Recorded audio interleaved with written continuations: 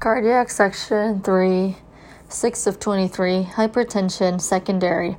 Secondary hypertension is an elevated blood pressure that has a definitive cause.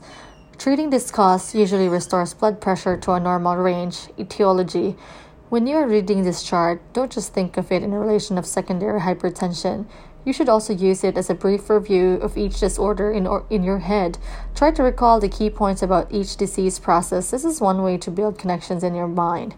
Coarction of the aorta. Clinical findings: upper limb blood pressure is greater than lower limb blood pressure, weak femoral pulse, systolic bruit, diagnostic test, aortography, echocardiogram, CT, MRI. Next is renovascular disease.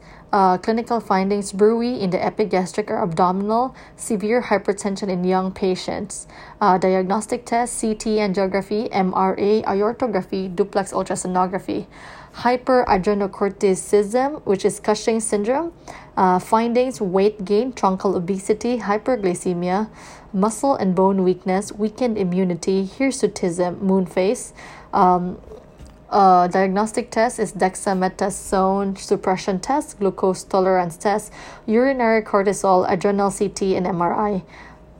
Next is hyperaldosteronism, Conn's disease. Findings: hypertension, hypokalemia, alkalosis, fatigue, weakness, paresthesia, nocturnal polyuria, and polydipsia.